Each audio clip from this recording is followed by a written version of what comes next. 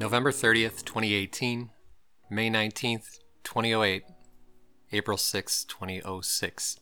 There are dates in life where time stands still. Dates where you're struggling to find answers, to find reason, and to find purpose. Dates where you realize your life will never be the same. During these moments, you may feel emotionally isolated, struggling to cope with what will become your new normal.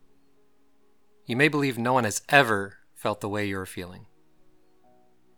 In these times, you may blame yourself, you may blame others, you may lash out, you may try to cope in unhealthy ways, and you may believe that you are alone in your guilt, your shame, and your anger. If this has been you at any point in your life, I encourage you to listen in. The stories we will share throughout the following episodes are meant to create a community for those feeling loss, hurt, sadness, and uncertainty, giving a light to the path of hope for those facing tomorrow. Our stories will be here to remind us that we are one. We all have something going on in our lives, but we're not alone in our challenges.